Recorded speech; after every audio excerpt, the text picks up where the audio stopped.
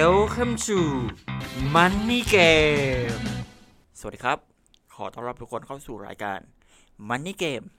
เกมการเงินที่ทำให้คุณมองเรื่องเงินเป็นเหมือนการเล่นเกมวันนี้อยู่กับผมครับมาร์ค ณ ภัทรในตอนที่แล้วเนี่ยผมก็ได้คุยกับคุณเจไปนะครับถึงอาจจะเป็นทรัพย์สินอื่นๆนะครับที่นอกจากเหนือจากหุ้นทองหรือว่าจะเป็นเงินก็แล้วแต่อาจจะเป็นของที่ทุกคนมีความต้องการแล้วก็เราก็สามารถซื้อมันมาเพื่อทำกำไรได้นะครับผมในตอนนี้ครับผมจะมาชวนคุยถึงอีกทรัพย์สินหนึ่งครับที่หลายๆคนเรียกได้ว่าเป็นความฝันของหลายๆคนเลยก็ได้ที่อยากจะลงทุนในทรัพย์สินนี้นะครับทรัพย์สินนี้นะครับที่เราจะคุยกันในวันนี้ก็เป็นทรัพย์สินที่ชื่อว่าอสังหาริมทรัพย์นะครับผมหลายๆคนเนี่ยเขามีความฝันว่าอยากจะเป็นเจ้าของทรัพย์สินอสังหาริมทรัพย์หรือว่าบ้านคอนโดหรือเป็นสถานที่ให้เช่าต่างๆที่เป็นทรัพย์สินที่เรียกได้ว่าเป็นอสังหาริมทรัพย์แต่ว่าหลายๆคนเนี่ยก็ติดปัญหาอยู่ที่ว่าอสังหาริมทรัพย์เนี่ยมันเป็นทรัพย์สินที่ต้องใช้เงินลงทุนเยอะครับก็อาจจะแบบเป็นแสนหรือว่าอาจจะต้องเป็นล้านก็แล้วแต่ทรัพย์สินแต่ว่าวันนี้เนี่ยผมจะมาแนะนำละกันถึงวิธีการลงทุนในอสังหาริมทรัพย์ที่ใช้เงินเพียงหลักพันบาทก็สามารถลงทุนในอสังหาริมทรัพย์ได้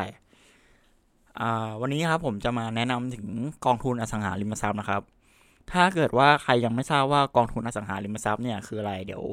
ผมเล่าให้ฟังแล้วกันกองทุนอสังหาริมทรัพย์เนี่ยก็เหมือนกับกองทุนที่ผมเคย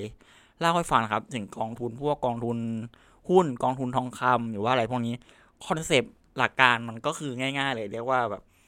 คนหลายๆคนเนี่ยเอาเงินมารวมกันแล้วก็เอา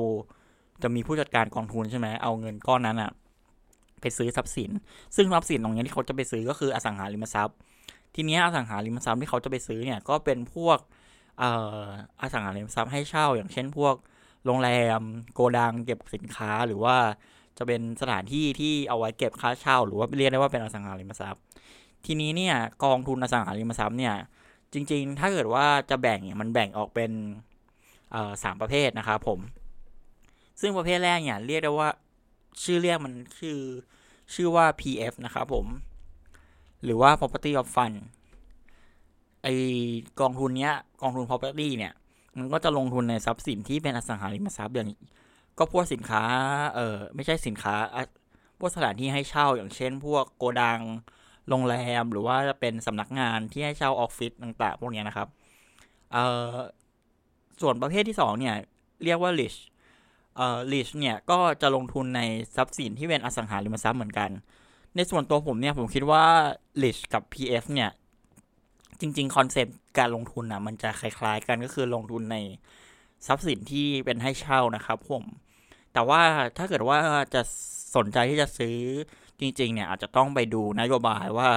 PF กับ Rich เนี่ยมันลงทุนต่างกันยังไงคือมันต่างกันแบบนิดเดียวซึ่งแบบเป็นเงื่อนไขของการลงทุนนะครับส่วนอีกอันนึงเนี่ยอีกประเภทสุดท้ายครับคือ IF เนี่ยคือ Infrastructure นะครับ Infrastructure เนี่ยก็คือเป็นกองทุนโครงสร้างพื้นฐานก็อย่างเช่นพวกสัญญาณอินเทอร์เน็ตหรือว่าแบบรถไฟอะไรประมาณเนี้ยคมนาคมอะไรก็แล้วแต่ที่มันเป็นแบบโครงสร้างพื้นฐานอันนั้นก็จัดอยู่ในกลุ่มของ IF ทีนี้เนี่ยถ้าเกิดว่าถามว่ากองทุนพวกกองทุนรวมอสังหาริมทรัพย์เนี่ยมันซื้อได้ที่ไหนเนี่ยมันก็จริงๆมันซื้อได้เหมือนหุ้นเลยนะเราก็มีถ้าเรามีบัญชีพอร์ตหุ้นใช่ไหมเวลาเราเข้าไปเซิร์ชในชื่อตัวอักษรย่อเนี่ยมันก็จะมีพวกกองทุนพวกนี้รวมอยู่ด้วยอย่างเช่นผมยกตัวอย่างอันนึงเลยครับอันนี้ไม่ได้โฆษณาอย่างเช่นว่าลงทุนด้วย IF อย่างเช่น JAS IF อย่างเงี้ยอันนี้ก็เป็นกองทุนโครงสร้างพื้นฐานนะครับเป็นตัวหนึ่งเป็นกองทุนที่เป็นโครงสร้างพื้นฐานไอ้นี่สามารถซื้อได้ในตลาดหุ้นเลยแล้วก็จะมีอีกประเภทหนึ่งนะครับเรียกว่าเป็นการลงทุนอสังหาริมทรัพย์ในกองทุนอีกทีหนึ่งอันนี้ก็คือเป็นกองทุนอสังหาริมทรัพย์ที่เปิดโดยบลจ.หรือว่าธนาคารซึ่งเราเนี่ยไม่ได้เป็นเลือกซื้อเป็นตัวเหมือนอย่างที่เราเลือกซื้อหุ้นอันนี้ก็จะเป็นเหมือนกองทุนที่เราซื้อกับธนาคารเนี่ยก็คือเราไปซื้อผ่านบลจ.ธนาคารอีกทีหนึ่งแล้วธนาคารเนี่ยก็จะเอาเงินที่เราให้เนี่ยไปลงทุนในทรัพย์สินอสังหาริมทรัพย์อีกทีหนึ่งก็เหมือนว่าลงทุนไปอีกต่อหนึ่งนะครับซึ่งข้อแตกต่างกันก็พูดไปหลายรอบนะครับว่าระหว่างเลือกซื้อเองกับ ใช้ผู้จัดการกองทุนเลือกซื้อให้มันมีข้อดีข้อเสียแตกต่างกันยังไงถ้าเกิดว่าใครเนี่ยยังไม่รู้ว่าข้อดีข้อเสียมันแตกต่างยังไงก็ลองย้อนกลับไปฟังดูแล้วกันนะครับว่าการเลือกด้วยตัวเองกับให้ผู้เชี่ยวชาญเลือกให้เนี่ยแบบไหนมันเหมาะกับเรามากกว่าเรียกได้ว่าทั้งสองอย่างก็มีข้อดีข้อเสียเนาะก็ต้องดูว่าอันไหนแบบมันเหมาะกับเรามากกว่านะแล้วก็เราก็เลือกลงทุนตามที่สิ่งที่เราคิดว่าเหมาะนะครับก็ประมาณนี้ครับสำหรับใครที่คิดว่าอยากจะลงทุนในอสังหาริมทรัพย์เนี่ยก็เราไม่จำเป็นต้องใช้เงินเยอะนะครับแค่เงินไม่กี่หลักพันเนี่ยเราก็สามารถจะเป็นเจ้าของอสังหาริมทรัพย์ให้เช่าได้แล้วนะครับผมก็ในตอนนี้ก็ประมาณนี้แต่ว่าตอนหน้าเนี่ยผมจะถ้าใครสนใจเนี่ยผมจะมาสอนวิธีดูหรือว่าวิธีเลือกซื้อก็แล้วกันสำหรับกองทุนอสังหาริมทรัพย์ต่างๆนะครับถ้าเกิดใครสนใจแล้วถ้าเกิดใครสนใจพูดคุย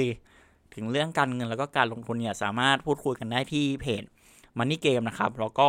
ติดตามฟัง Money Game ได้ทางช่องทาง YouTube นะครับแล้วก็